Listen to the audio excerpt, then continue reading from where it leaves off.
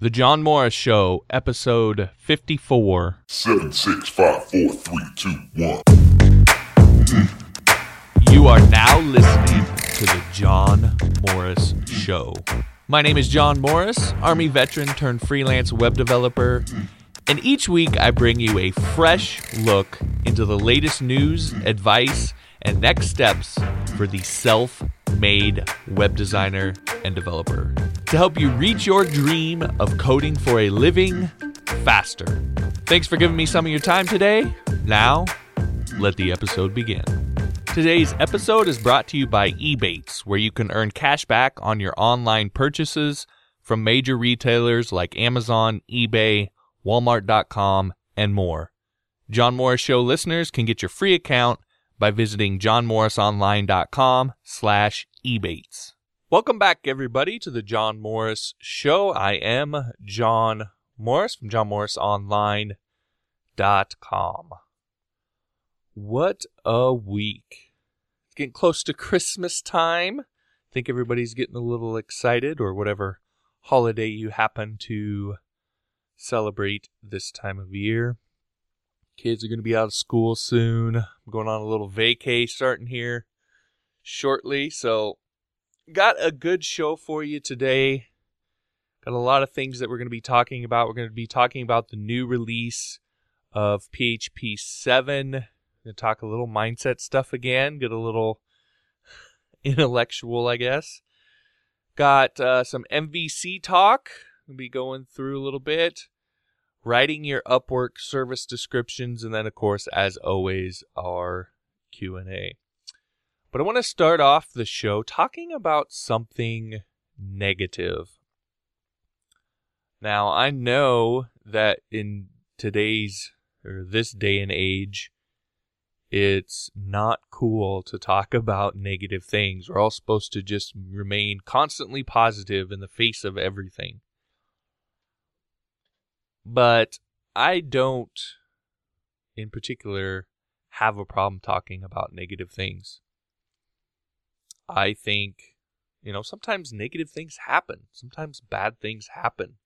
Sometimes you just don't feel good a day or a week or a time of year, whatever it is. And it's okay to talk about those things. It's okay to focus on those things and look at them. In fact, focusing on or taking a look at, being willing to think about and talk about, and then ultimately eliminate negative things from your life is, in my mind, one of the most beneficial things that you can do. In fact, and this is a tip for you freelancers out there, or people who are into maybe selling yourself in a job interview or whatever.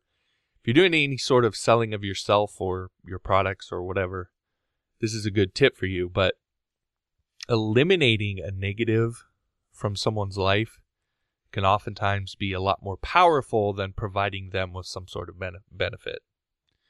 So it's okay to talk about negative things. And that's what I want to start off the show with. And interestingly enough, I want to talk about what I perceive to be a lot of negativity in the web dev community as of late. Now, I know this seems weird because I just talked about the fact that it's okay to be negative or to talk about negative things, but there's some irrational negativity that I'm seeing. Now, doing what I do, I tend to always get what I would call hate mail. It's something, probably every day I get at least one or two pieces of hate mail. Now, I know why that is. I sell stuff. People in this community seem to still have a problem with individuals who sell things related to code. It's getting better. Trust me, it's gotten a lot better in the 10 or 11 years that I've been doing this.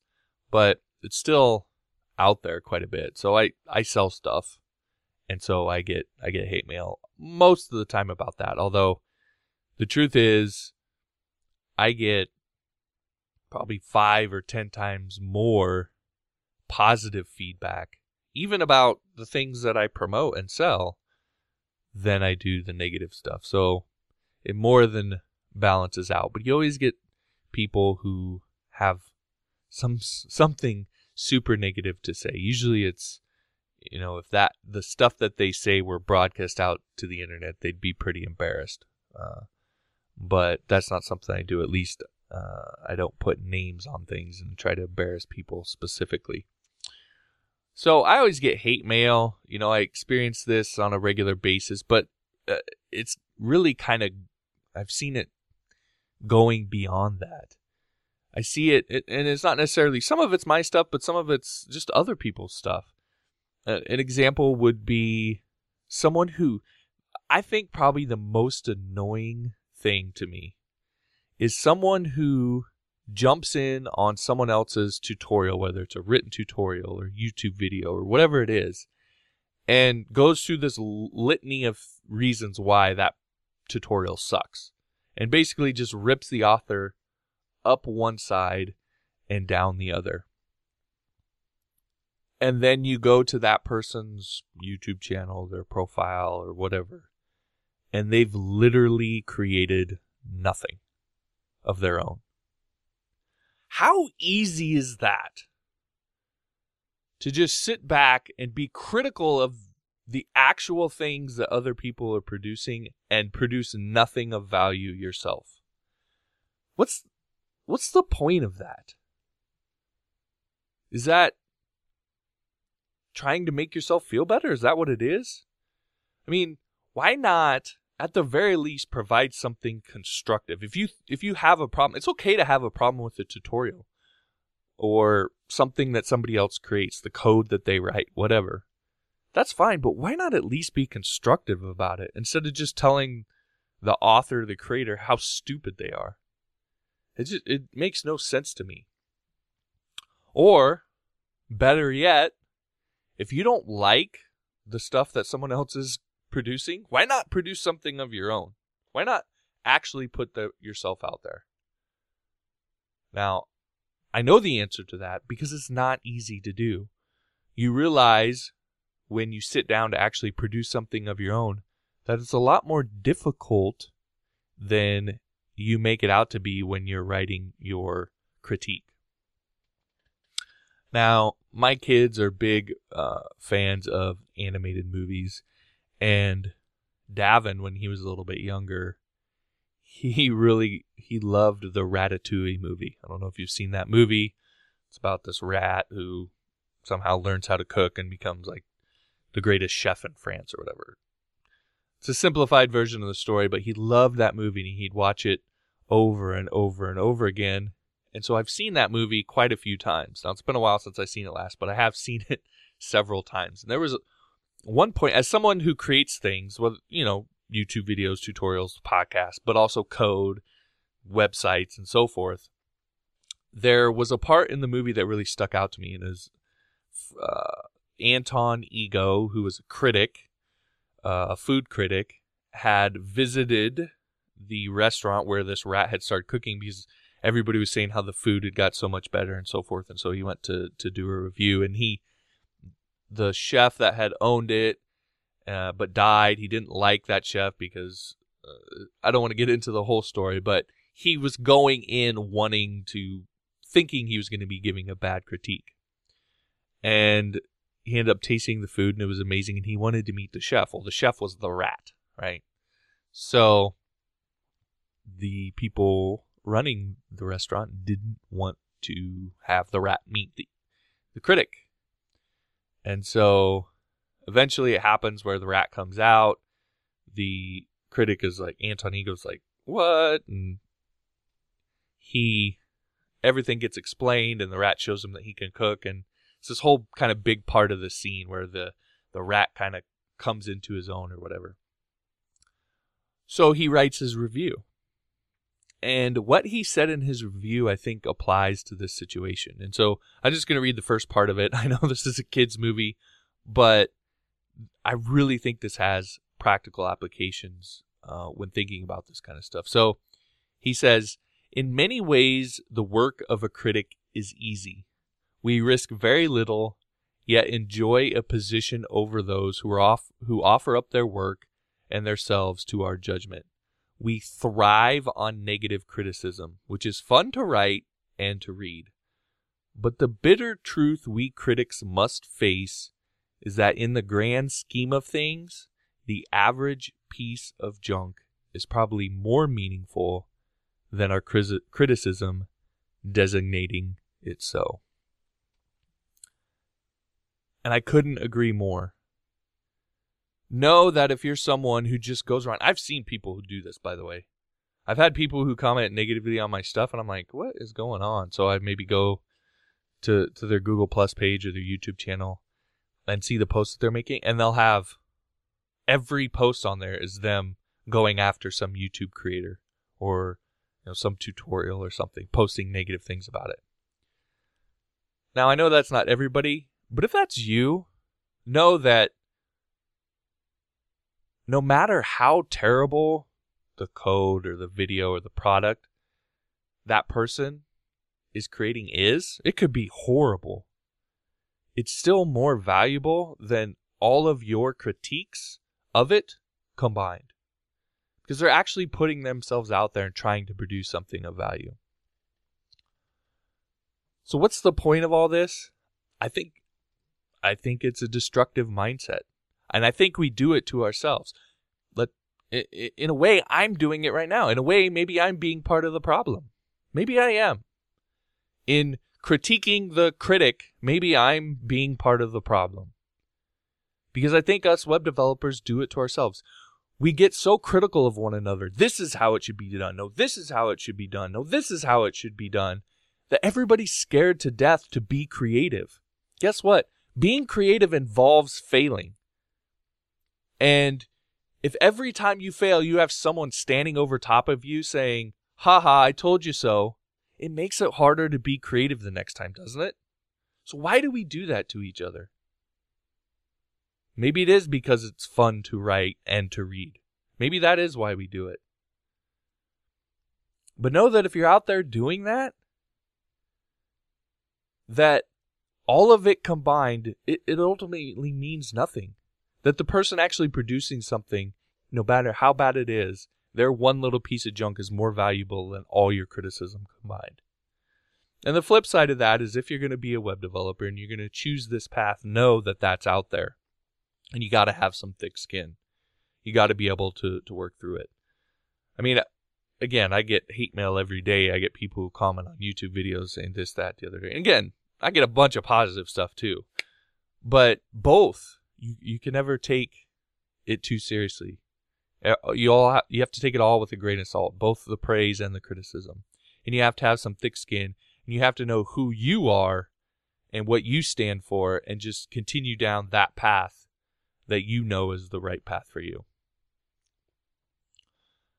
All right, so like I said, I got a good show for you today. We got a bunch of things coming up in the next segments. Coming up next, we'll be talking the release of PHP 7, some of the new features, and what you can look forward to as that rolls out. You're listening to The John Morris Show, johnmorrisonline.com. John Morris here for the complete web developer course by Rob Percival on udemy.com. Now here's the deal with this. Do you ever get frustrated constantly searching the internet for tutorials to learn how to code? Are you worried that learning how to code is taking longer than it should? Do you just wish you could learn everything in one convenient place so you can get on with earning your living as a web developer? Well, that is exactly why Rob created the complete web developer course. Everything you need to know, HTML, CSS, JavaScript, jQuery, PHP, MySQL, WordPress, APIs, and mobile apps in one convenient course.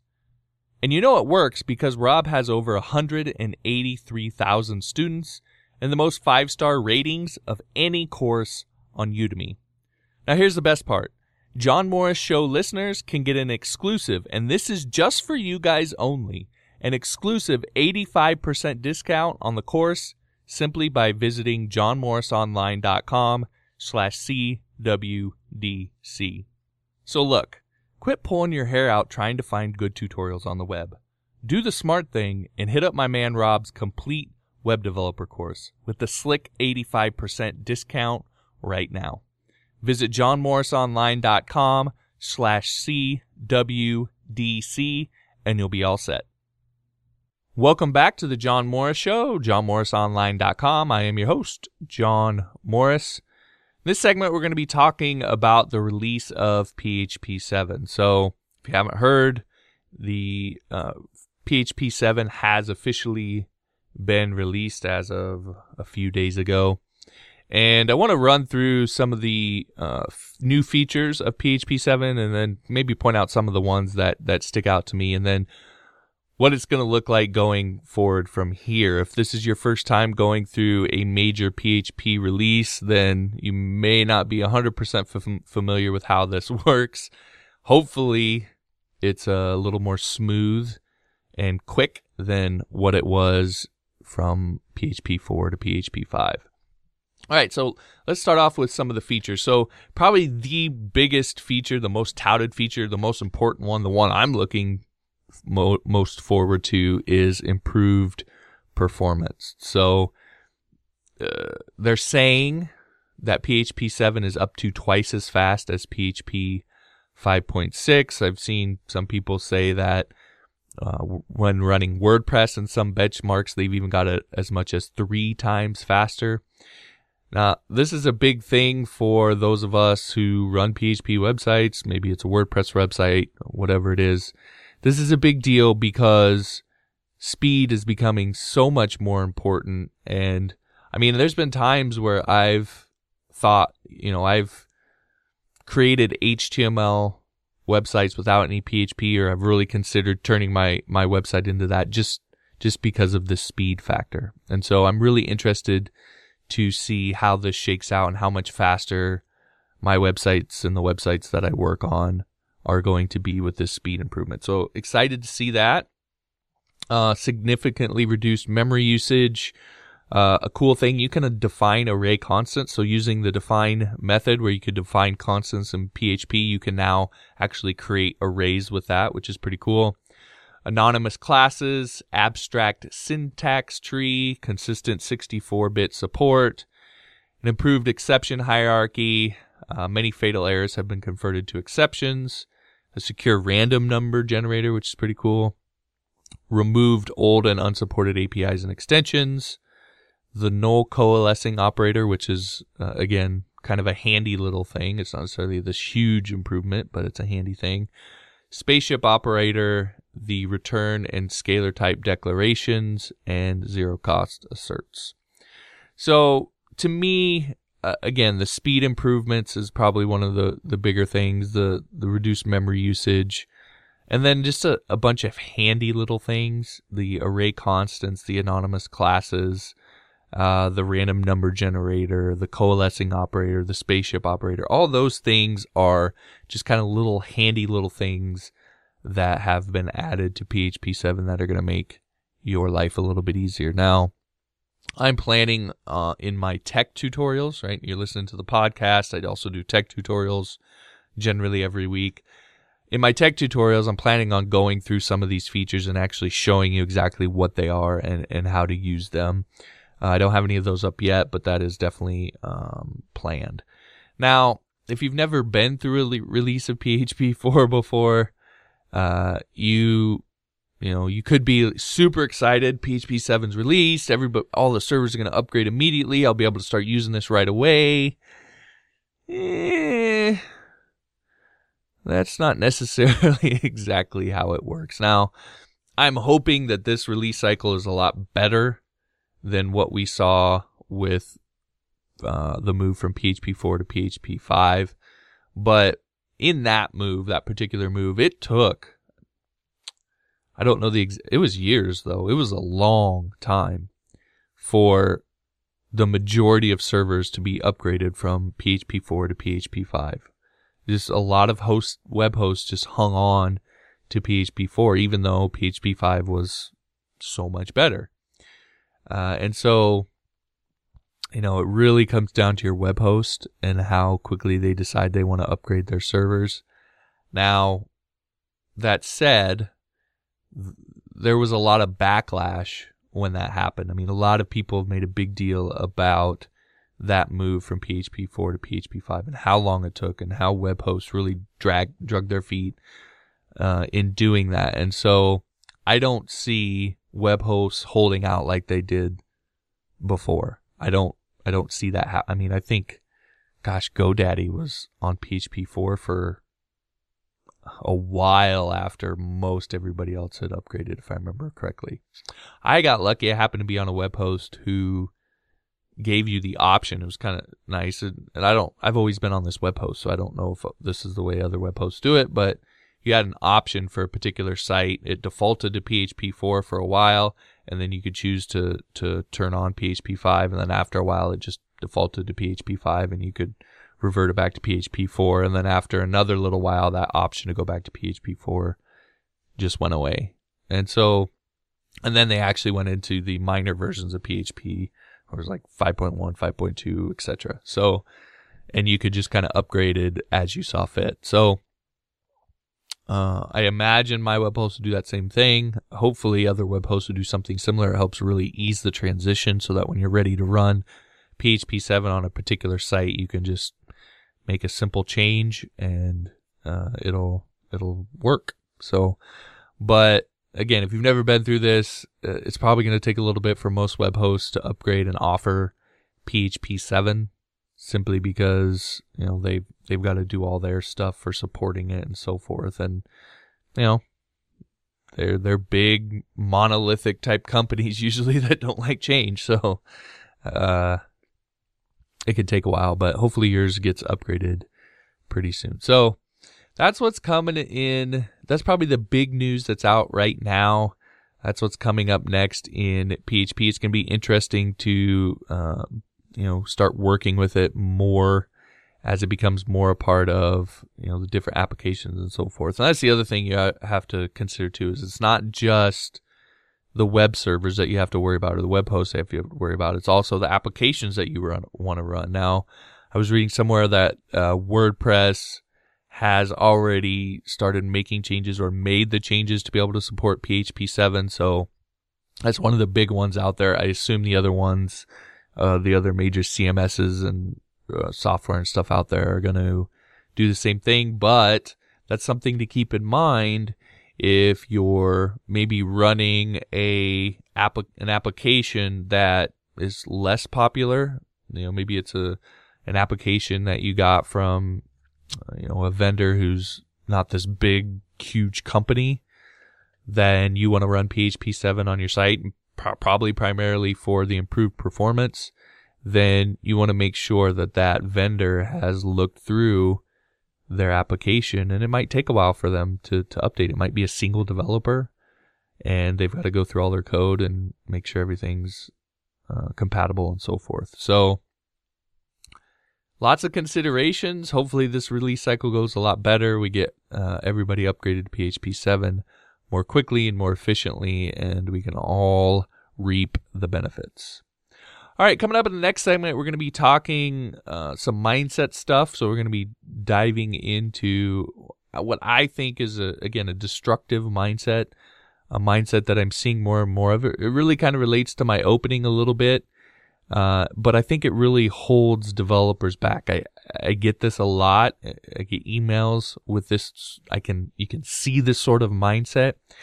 And I really, honestly, it sounds maybe condescending, but I feel bad because, until it doesn't matter what code you learn, until you get over the mindset, it's nothing's going to happen. You're going to struggle to have success. And so we're going to talk about that in the next segment. Of course, coming up later, we have be talking about the MVC design pattern, going into that a little bit, talking about writing your service description on Upwork, and of course, our Q&A. You're listening to John Morris Show on johnmorrisonline.com. Hey everybody. As you probably know, I constantly harp on using content to help you grow your audience and build your credibility as a web developer. But your web presence is nothing without a great hosting provider. So if you haven't yet, get your website up and running with a fast, reliable, and well-supported web host, Bluehost, for less than $6 a month. You can check it out and get Bluehost's best price over at johnmorrisonline.com Bluehost. Welcome back to the John Morris Show on johnmorrisonline.com. I'm your host, John Morris. In this segment, we're going to be talking about a mindset that I'm seeing a little bit more and more of, and that I think is really, really destructive. I can just tell you straight up, I get people who approach me with this mindset, and it really turns me off. So if you're someone who's trying to contact me and get in touch with me and you're doing this, then know that I'm not very likely to get back to you when this is the approach that you take. Now, hey, you may say, who cares? Who forget that guy, and that's fine. But I would say that most of the people that you're going to try to contact, if you do it in this way, you're going to have problems getting in contact with, because it's really off-putting. And I think for you, it can be really, really limiting. And so what's the mindset? Well, it's this mindset of entitlement. Now, I know this is something that people talk about politically and tend to have beliefs based on what your political orientation is about this. I'm not necessarily really talking about that. I mean, obviously it all goes hand in hand, but it's this mentality that you are owed being a successful web developer, that, you know, the instructor of a course or the operator of a YouTube channel or the writer of a tutorial or a client on, say, Upwork owes you anything. Nobody owes you anything. You're not owed a single thing in this world. Everything that you want, you've got to go and get and earn. Now, why is this such a destructive mindset? Because what it leads to is it's the waiting for Godot syndrome. I don't know if you've ever heard of that saying, but it's this idea that you're going to kind of sit and wait around for people to give you the things that you believe that you're owed. And so it leads to inaction. And there's nothing, you're not going to get anywhere if you're not taking action, A, and B, this is hard work. Don't let people fool you. It's fun. If you enjoy writing code, then it doesn't necessarily seem like work, but it's a lot of work. It's not easy, especially the learning part of web development. Learning the things that you need to learn, especially at the beginning, can be very, very difficult. And so it takes a lot of really intense, hard action in order to get where you want to get. So if you have this mentality that you're owed this stuff and you sit around waiting for people to give it to you, you're never going to get anywhere. You're never going to get the success that you're after. And it's easy to point at other people and tell them what they did wrong, why they didn't come through for you, why they didn't give you what you thought you were owed. But at the end of the day, you'll be the one that suffers. You'll be the one that loses out, because you'll be the one who doesn't get what they're after. And so again, I think it's just a very, very dangerous mindset. And I get this a lot. I get a good number of emails from people who, you know, it's not that they're bad people or anything. That's not what I'm saying. It's just you can tell the approach that they're taking. I'll have people who email me and demand that I do XYZ for them. Or they'll leave a YouTube content and demand that I do, you know, these things for them. And don't take any time to ask or to, maybe try and strike up a conversation or simply offer anything in return. They just demand that I give them these things, whether it's, you know, some sort of training or it's working with them. I get a lot of people who tell me I just need to work with them one-on-one and answer all of their questions and give up all of my time to make sure that they get the answers that they're after. Now, I know it's a fine line because I put myself out there. I do these podcasts, but this is the way that I try to help because it's the way I can have the most impact. Me sitting around answering questions via email one-on-one, if I did that, I would literally never put out any content on YouTube or on my website or anything like that. I would never do anything else. I wouldn't even have time for clients if I did that because I get so many questions and a good chunk of them people simply demanding that I answer them. So again, if you're someone who's done that or have ever thought of getting in contact with someone who's out there teaching and doing tutorials and so forth, know that I know for me, in most cases, I read the email and then I usually just delete it and move on. I used to respond and explain that, hey, but it takes up so much time that it's just not worth it anymore. So most of the time I just delete the email and move on. And I'm going to guess that most of the people that are out there doing this kind of thing, that's going to be the way that they approach it. They're just going to delete it and move on. So, it's not just, hey, this is good for me because I get a lot of these types of emails. If you actually want to get someone to help you, I've had people who've written me before and taken the time to, try to strike up a conversation or offer something in return or whatever it is. And I've had no problem helping them out and giving them the answers that they were after simply because of the approach. Now, you could say that I'm a jerk because of that, but at the end of the day, it's my life, it's my business, so it's my way. I recently heard that at a conference I was at, and I really like that. And for you, it's your business, or it's your life, it's your business, it's your way. And so you can take that approach with the stuff that you do. But this is my time. I get to spend it how I want to spend it. So I don't owe anybody anything, and you don't owe anybody anything, and nobody owes you anything. If you want something, you need to go out and get it. And if you need help from somebody, simply being nice about it or offer something in return. Maybe you could do something for them. Usually if you want a secret to how you can kind of get in with someone who has the experience that you're after, don't go to them initially with your hand out. Go to them with your hand with something. Instead of asking them to do something for you, ask them to let you do something for them. And then on the back end of that, then you can probably, after you've delivered for them, you can probably get a thing or two or ask a question or two or whatever it is in order to, and they'll be more receptive to that because you've done something for them. So don't go to people asking, always on the take, always thinking they owe you something. Try to give something. Maybe it's just simply your time or your energy, your physical work. Maybe that's what you can give them. Maybe it's not necessarily knowledge in any sense, but you can give them time or you can give them your work.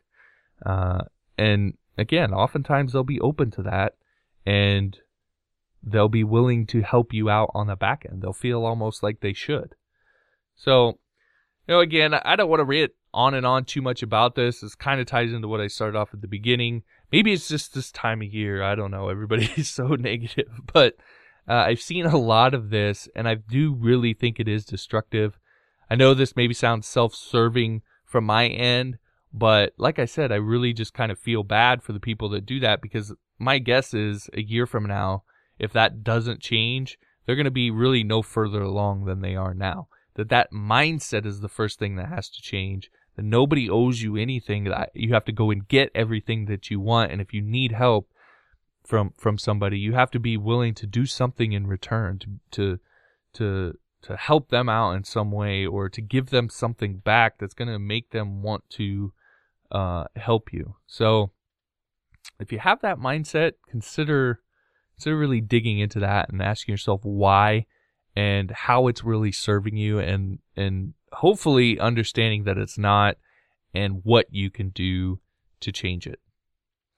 All right, coming up in our next segment, we're going to be talking MVC. We also, later on in the show, we're going to be talking writing your service description on Upwork. And of course, as always, our weekly Q&A. You're listening to The John Morris Show on johnmorrisonline.com. So I just realized something. I'm always harping on how important creating blog content is for getting new clients to your web design business. But what if you don't have a blog and you're not sure how to get one set up? Well, don't worry, because I've just created a new tutorial on how to start your blog in less than 15 minutes. So in less than 15 minutes from now, you could have your blog up and running and creating content that's going to help you attract new clients for your web design business. In order to take this tutorial, you want to head on over to johnsbloggingtutorial.com. Again, that's johnsbloggingtutorial.com. Head on over and let's get your blog started today. Welcome back to the John Morris Show, johnmorrisonline.com. I am your host, John Morris, and in this segment, we're going to be talking about the MVC design pattern. We're going to talk about a little bit about why you want to use a pattern in the first place. We'll talk a little bit about my personal experience before and after using design patterns. Also talk about what MVC is and how you can implement it. And then some further research that you can do in order to get even better. So, and actually, if you want to talk about negativity and mindset, when I was doing the research for this, because I know what I know about particular topics, but before I come on here and deliver a podcast to you, I always do research to look for things that maybe I hadn't thought of or didn't know, etc. So I always research every topic. So when I was doing the research for this topic, oh my gosh, you want to talk about bickering back and forth about what MVC is and what MVC isn't. Apparently, if you ask 1,000 different people, you get 1,000 different answers, because I couldn't find two people that agreed on the whole idea of MVC. So I'm going to give you my opinion. You may be that person who's the MVC head that is going to, everything I say, you're going to say I'm an idiot. So be it. This is the approach that I used. It's worked well for me. And when I use MVC as more of a organizing principle, and I know there are definitely guidelines for implementation, I get that, but I'm definitely not as strict with it as some people would be. Maybe to my detriment, but I'm okay with that. Like I said, my life, my business, my way. So let's talk a little bit about why you would want to use a pattern in the first place. So my personal experience, this was a light bulb moment for me when I was actually handed a book. Those design patterns. I'll have the exact name on the show notes page, and I'm going to include all the links to everything I'm going to talk about here, because I'm going to point you to some resources regarding MVC. But you can get all those links and everything over at johnmorrisonline.com/54. That's the show notes page for this episode. You'll be able to find all those links. But I was handed a book by somebody, and it was design patterns. Application design patterns, and I had never heard of the concept before. I can admit that. I had really never heard of much about it. And so I started reading it, and it was a light bulb moment for me. Because before that, I used to write, and I've written a number of WordPress plugins, applications of my own, and so forth, and every single one of them I used to write differently. It was really based off of my whim at that particular moment, how I felt like writing the code. And I was trying to get better, so every application I would try a different way, a different approach to writing it to see if it would work better for me. And, I always ended up hating the applications that I wrote shortly after that. And now I know why, and we'll get into that here in a little bit, but I always ended up hating them. And, every application that I had written always had a different style to it. And so it became quite a thing, and it was pretty annoying. And so, again, there was really just no rhyme or reason to the way I was writing the applications I was writing. And so I was handed that book. I read about design patterns. It talks about more than just MVC and so forth. There's a number of them in there, and there's all sorts of patterns out there that you can use. MVC isn't the only one. It just seems to be kind of the more popular one right now. But what patterns do is they alleviate all of those issues by giving you a principle to organize around, and very often, and I would say most cases, they give you actual guidelines for implementation. Now, I say that in a very, very specific way because, again, people bicker back and forth about exactly what design patterns are. So this is my definition of a design pattern. It's a principle to organize around and guidelines for implementation. So what they really do is they give you a framework for writing your code. They give you a direction. You have an organizing principle, which is, again, MVC, it's kind of embedded into the name, Model View Controller. So it's an organizing principle, and then, the people who use it over and over again start to develop guidelines for how you can actually achieve that organizing principle. So the benefits then of using a design pattern is you get a consistent style across applications. So because you're following the same pattern with every application you write, you have a consistent style. This was a big thing for me. Every application was totally different. But once I started using patterns, then now I had a consistent style across those applications that I got better at with every application I wrote. If you have a good pattern, which most are pretty good patterns, but there's probably some out there that are junk. But if you have a good pattern, it will lead to more organized code, because that's the whole idea. When you're just writing your code off the top of your head and you don't have any sort of organizing principle, it's going to naturally lead to a less organized application. And so, again, a good pattern will lead to more organized code. It will also be more modular, so it can be more easily changed and adapted in the future. This is a big thing. This is what, if you ever hear the term spaghetti code, then this is what people are talking about. It's where you have all these different things or parts of your application that are just interwoven together like spaghetti. You want to avoid that because it makes it more difficult to change and adapt your application in the future. So most design patterns will help you make your code more modular so you can easily change it going forward. There's often, as I mentioned, very clear guidelines for writing your code. So you're not just starting from a blank screen with no idea where to start. You have some simple, you have an idea of the way it needs organized to begin with. And so, and you have some guidelines that you can follow. And so the last thing is that it helps you avoid the blank screen syndrome, where you're just staring at a blank screen and don't know where to start. This will help you avoid that. All right, so what is MVC then in particular? That's design patterns, but what is the MVC design pattern? Well, it's one of many design patterns that's out there. It just, again, happens to be one of the more popular ones right now. And it stands for Model View Controller. So let's break that down a little bit. The model handles the business logic of the application. Again, these are my definitions.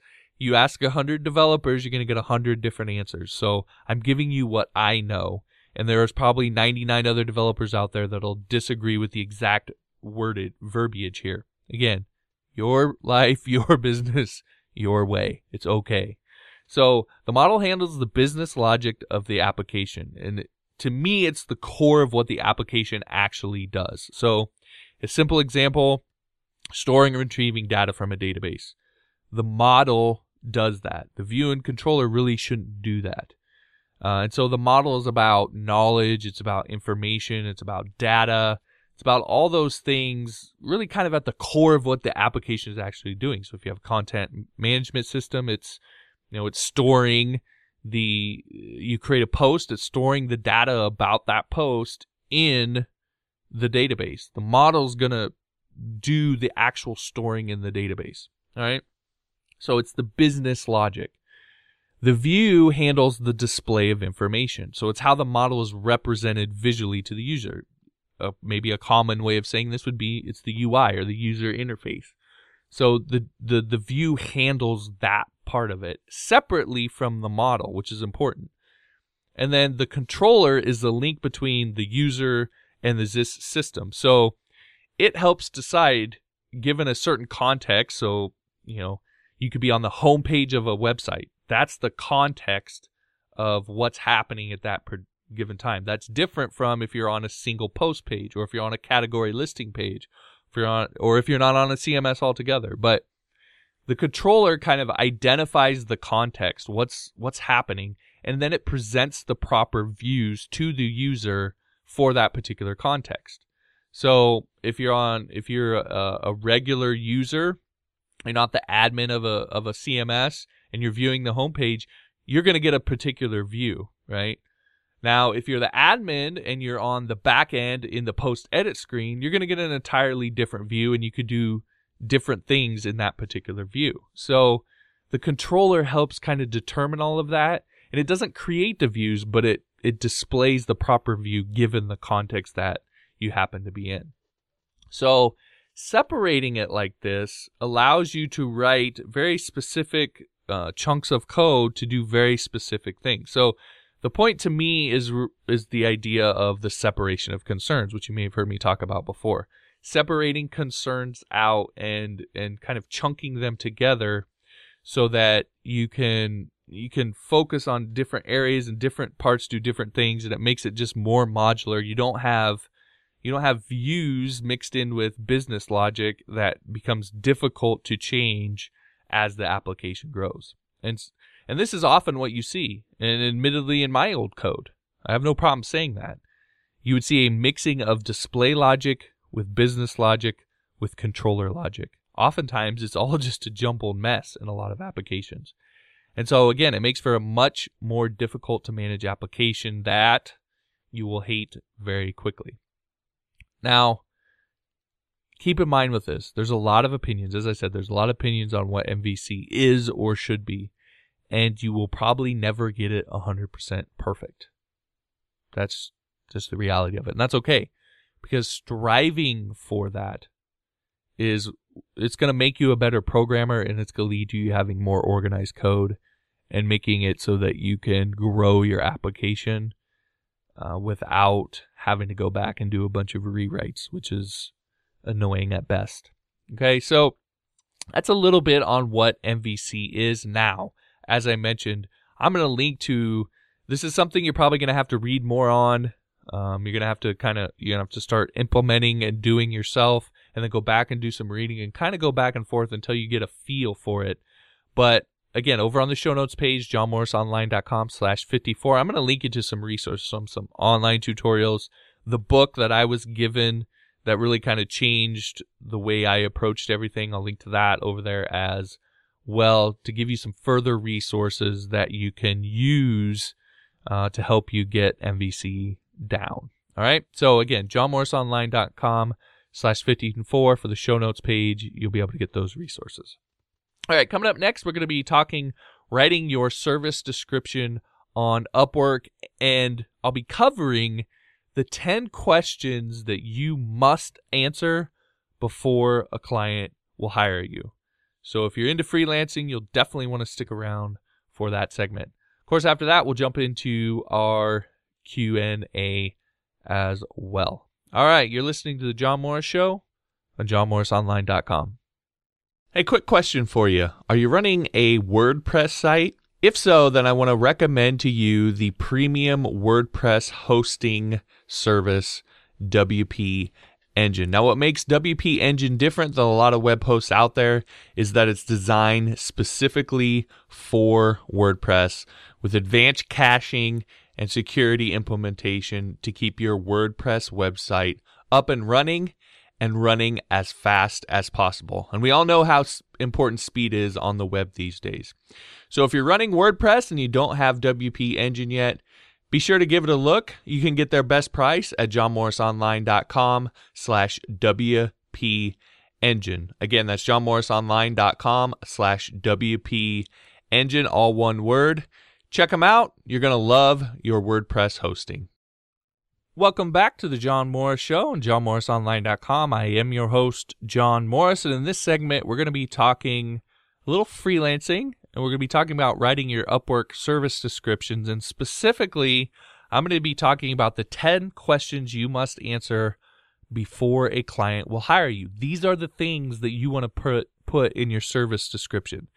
these are the questions that your clients are going to have that they need answers to. And so if you want to sell them on your services, put these in your service description. Now, if I were to give you a few word phrase that really sums up this entire thing, it would be this: assume nothing. To me, this is one of the most common mistakes that I see freelancers make, is that they assume that the client knows X, Y, or Z. And what these 10 questions actually do is they assume nothing. They answer all of the simple little questions that a client will have that they need the answers to. Now, not every client is going to have all of these 10 questions.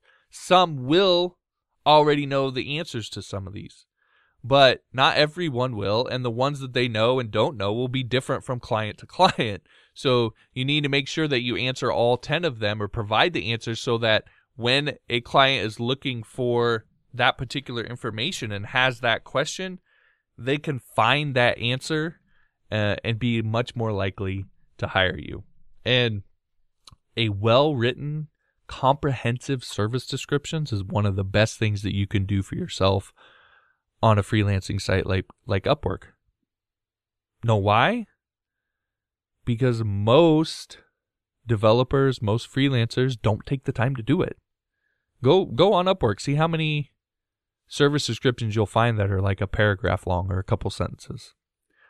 Now, are you going to spend a couple $1,000 or a couple $100 or $50, $100 an hour on a freelancer who's going to be creating your pet project, who, when selling themselves, will only take the time to write a couple sentences? Probably not.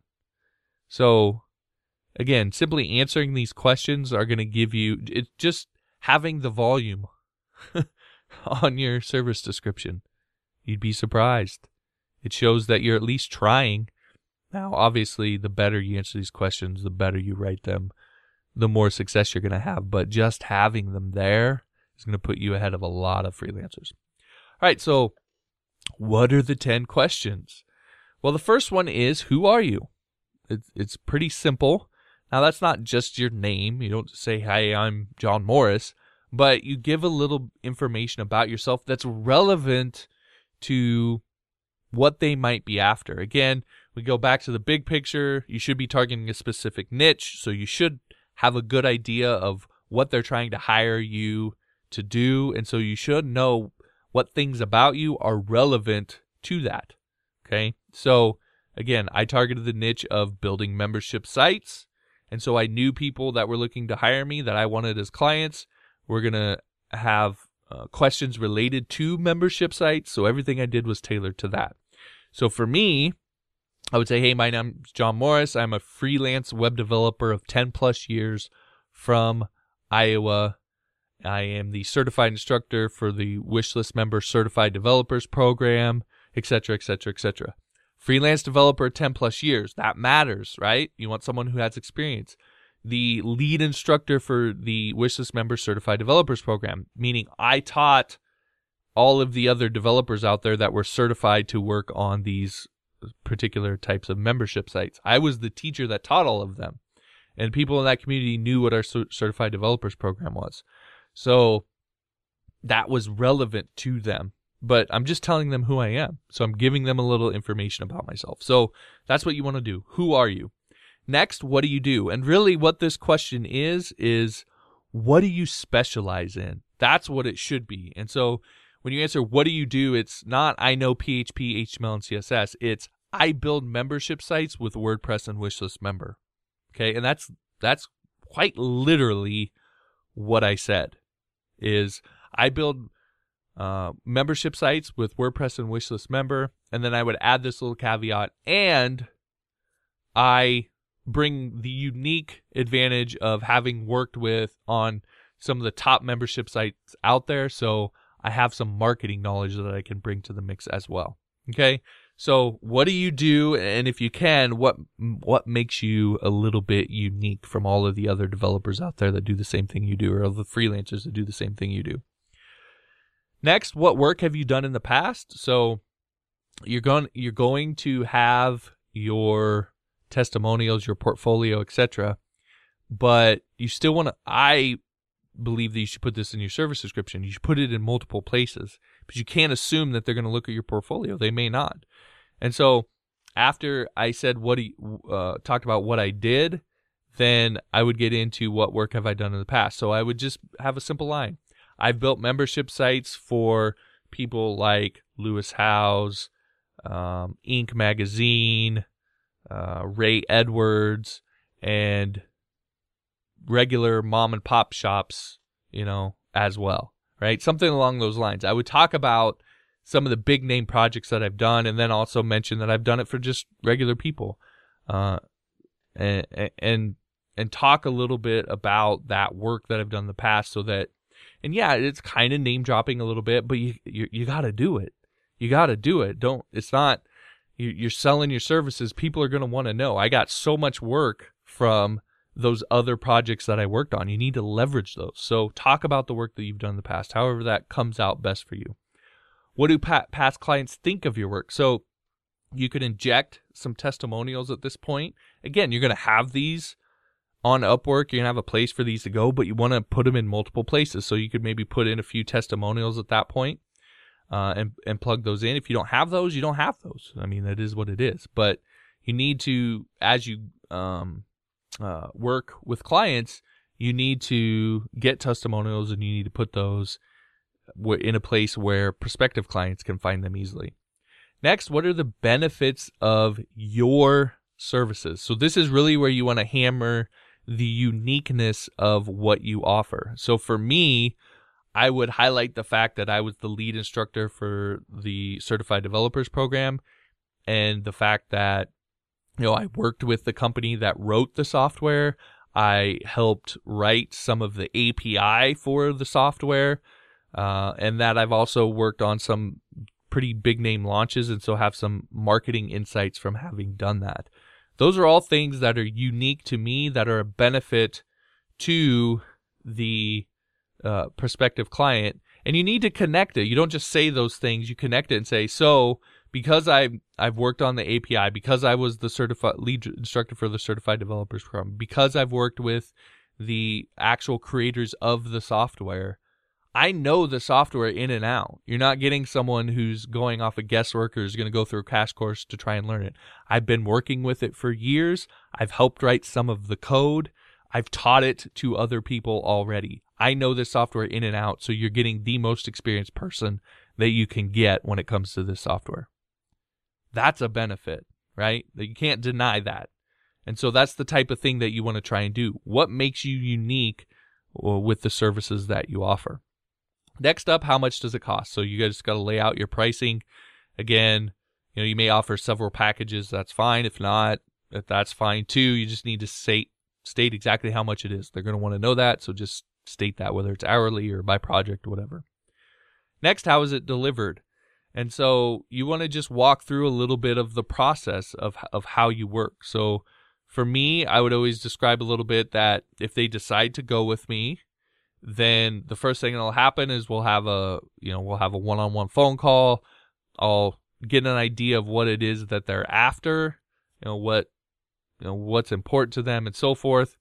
And then usually I was building sites from scratch. So then from there, I would tell them, then I'll make up some mock-ups. We'll go back and forth on the mock-ups until we get approved mock-ups.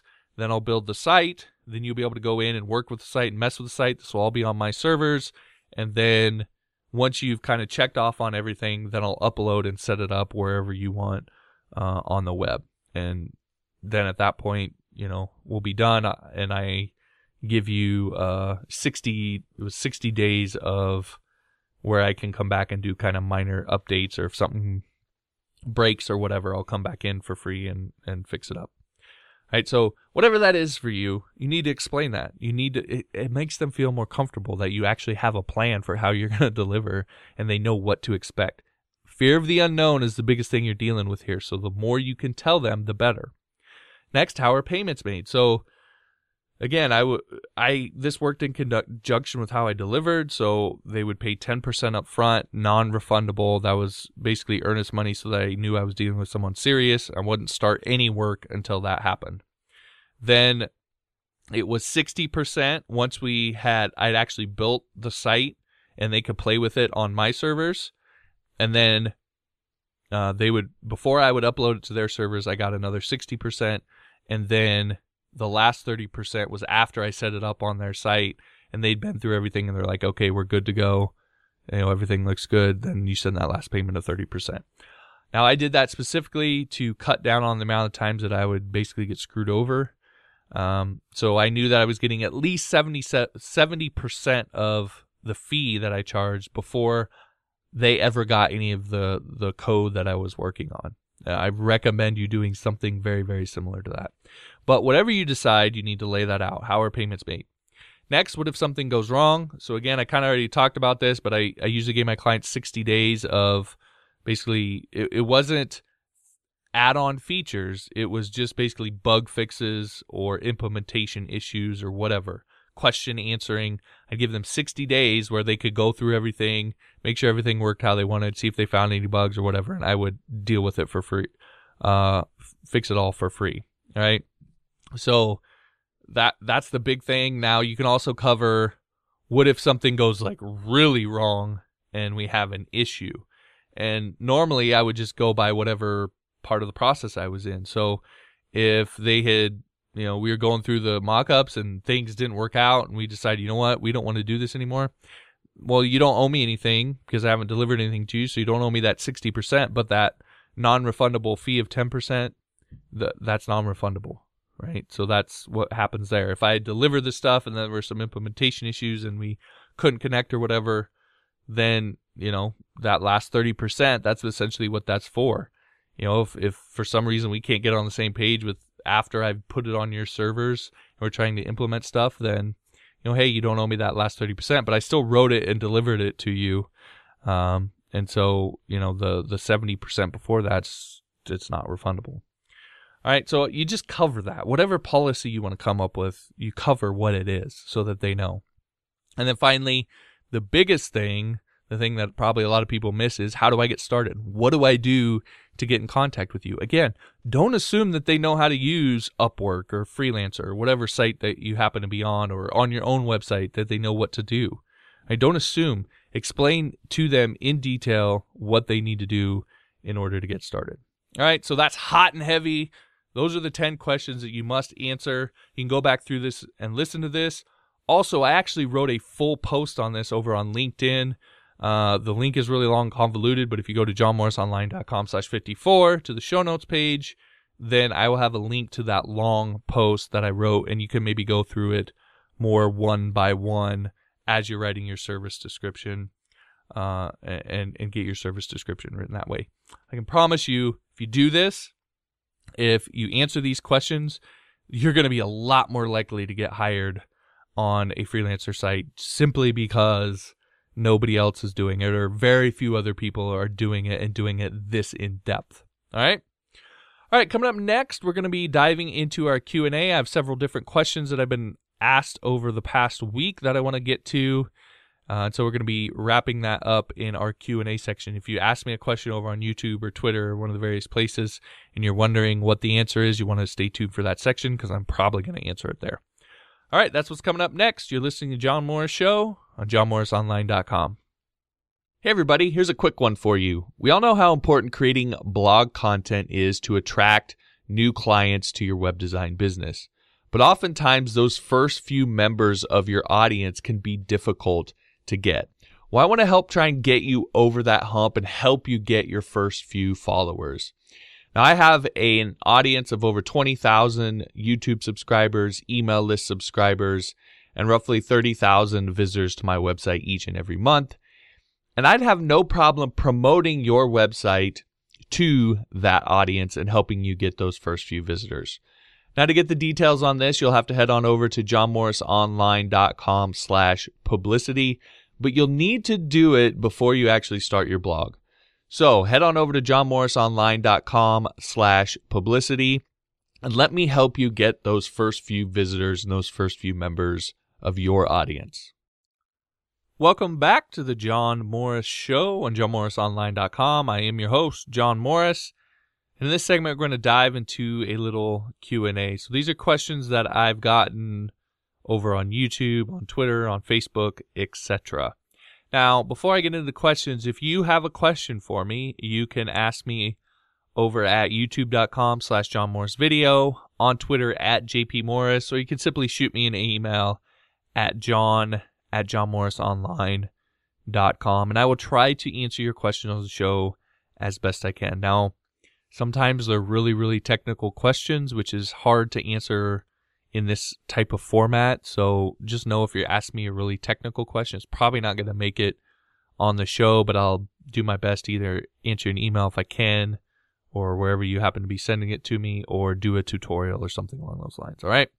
But again, if you have a question, you can find me at all those different places. All right, so let's go into the questions that I've got so far. The first one is, are your tutorials still relevant after X number of years? So could be 2 years, could be 4 years, whatever. And this is actually a really good question, because I have tutorials that I've put online several years ago, and actually the videos were recorded even, before that. So I have some tutorials I put online maybe 2 or 3 years ago that were actually recorded, a year or two even before that. And that was because they're part of a paid course I did that there were parts of them that did become obsolete. And so I put them on YouTube because there were still large chunks of them that are 100% relevant. So that's kind of the answer to the question, is yes and no. Most of the parts of most of the tutorials that I have online are still relevant, but there are things that aren't. So, for example, in my Beginner's Guide to PHP over on YouTube, most of that course is still relevant. If, else, and switch still work the same way that they worked 5 years ago. Echo still works the same way it worked 5 years ago. Writing custom functions is still as the same as it was 5 years ago. Those things haven't necessarily changed. The operators, for the most part, are still the same. However, things like MySQL, right? You'll see me in some of those older videos using MySQL. Why? Well, because my SQLi and PDO didn't exist at that time. So that's what there was. That's why those tutorials do that. So there are things, and of course that makes those parts irrelevant or obsolete. Now, most of the stuff I haven't necessarily gone in to those individual videos and updated them, but I have created new tutorials where I've tried to update those things. And so, yeah, you're gonna kind of have to go through it a little bit and figure out what's what. Most of the stuff that's not relevant, you'll probably already know. I don't know how many times I get people who go through something I do on MySQL from 5 or 6 years ago and say, well, aren't we supposed to be using MySQLi now? Yes, we are. It just that when that tutorial was recreated, that stuff didn't exist. So it's usually pretty obvious stuff like that you'll know. You'll be like, wait a second, shouldn't this be something different? And most likely the answer is probably yes. And if you look around, you'll probably find like MySQLi. I have a whole new series of tutorials on MySQLi and PDO over on my channel. So you can find those. All right. So yeah, you're going to have to pay attention to that a little bit, but most of the tutorials are still relevant.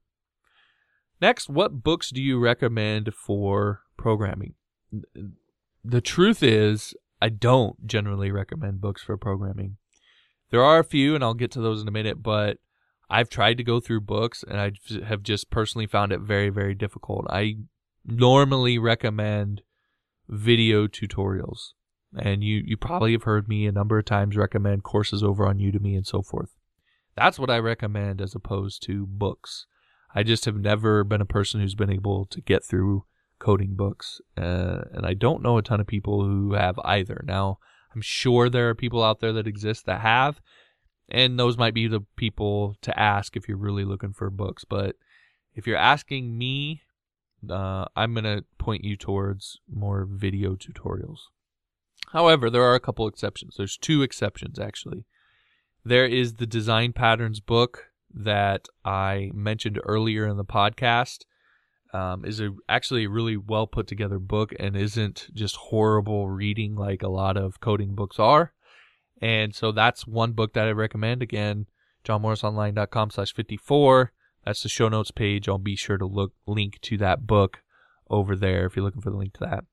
Also, there is professional web development, WordPress professional web development, a book that was written by some WordPress developers, some really well-known and respected WordPress developers. If you're doing WordPress development, then I would recommend reading that book. Again, mainly because there's not a video form of it, and so there's no video to watch, and it's so good. There's so much good information in it that I would be remiss not recommending it. So if you're doing WordPress, then I would recommend the book. Again, show notes page, johnmorrisonline.com/54 for the link to that. Next, how can I make a drop-down menu with more links in the drop-down? So this was on a tutorial I did on web design. What I would say is go to my YouTube channel, youtube.com/johnmorrisvideo. I'll find the tutorial and link to it on the show notes page, johnmorrisonline.com/54. But I have a tutorial where I go over menu specifically, and I'm 99.9% sure I cover drop-down menu. If not, I'll look through the video, and if not, I'll link you to some tutorials on creating a drop-down menu. Bootstrap has some built-in stuff for doing drop-down menus, but essentially the basic gist of it is you're going to create an unordered list, and then inside one of your list items, you're going to embed an unordered list inside of that list item that will then have your second level list items inside of it. So you're basically nesting an unordered list inside of a list item. That's what makes it so that you have your menu across the top with all your list items there, and then you click one of those and it brings up a drop-down menu with more list items in it. That's again, an unordered list embedded inside of that particular list item. So again, I'll link to some tutorials for you over on johnmorrisonline.com/54 for that. Final question then, with a CMS, can I make the post URL display the title and not the ID? And again, the answer is yes. WordPress, this is something WordPress does with its permalinks system that it uses. So you definitely can do that. Now, the way to do that, there's probably a number of different ways that you can. What WordPress does is it has a series of rewrite rules, and this is, you're going to combination of htaccess and regex and so forth to make this all work.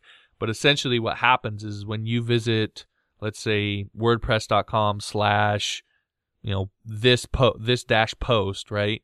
WordPress captures that URL and breaks down that slug, the URL to find kind of the page slug, which would be this dash post, and it has a number of rewrite rules that it checks against to see if there's a pattern that's matched, and then it basically turns that URL into a query type URL. So where it would be like post title equals this dash post or whatever it actually is. But it's kind of maybe a little complicated if you're new to this kind of thing, but there's a bunch of rewrite rules which are essentially regex rules that WordPress checks against in order to check the URLs. It captures them all and then figure out what post it's supposed to display. So you can do that. Again, something I'm not going to be able to necessarily describe very well, as you probably just noticed, in this particular format. But again, and look, I get people who tell me, "Oh, you linked to the show notes page. Well, this video is misleading or whatever because you're linking some." Look, I can't in this format show you how to do it. So I have to link you somewhere, and the best way to centralize all of this is with the show notes page. Okay, so let's calm down a little bit. I'm not trying to do some sort of shady thing. It's just what else can I do here? Okay. So again, if you go over to johnmorrisonline.com/54, that's the show notes page. There's several tutorials that I can link you to that will show you how to do this kind of thing. Well, at least they'll show you how WordPress does it, and then you can adapt it from there. I don't know that I've seen an actual explicit tutorial on how to do that specifically. Okay. I'll try and find one, and if I can, I'll post it there as well. All right, so that's the questions that I've gotten for this week. Hopefully, if you had one of those questions or had similar question, that helped answer your question. Again, if you have something you'd like to ask me specifically, you can email me, john@johnmorrisonline.com. You can leave me a comment over on YouTube at youtube.com/johnmorrisvideo, or you can tweet me at jpmorris, and I will do my best to answer your question. All right, so that's going to wrap it up for the show. Thanks for listening. Again, if you have a question, comment, or suggestion for the show, shoot me an email at john@johnmorrisonline.com. And if you like the show, I would really, really appreciate it if you give it a like and share it with the communities and people that you think will benefit. I would greatly, greatly appreciate that. Finally, you can always find all my tutorials, podcast episodes, and more on johnmorrisonline.com, at jpmorris on Twitter, and on youtube.com/johnmorrisvideo. Again, thanks for listening, and we'll talk to you next week. Today's episode is brought to you by Ebates, where you can earn cash back on your online purchases from major retailers like Amazon, eBay, Walmart.com, and more. John Morris Show listeners can get your free account by visiting johnmorrisonline.com/ebates.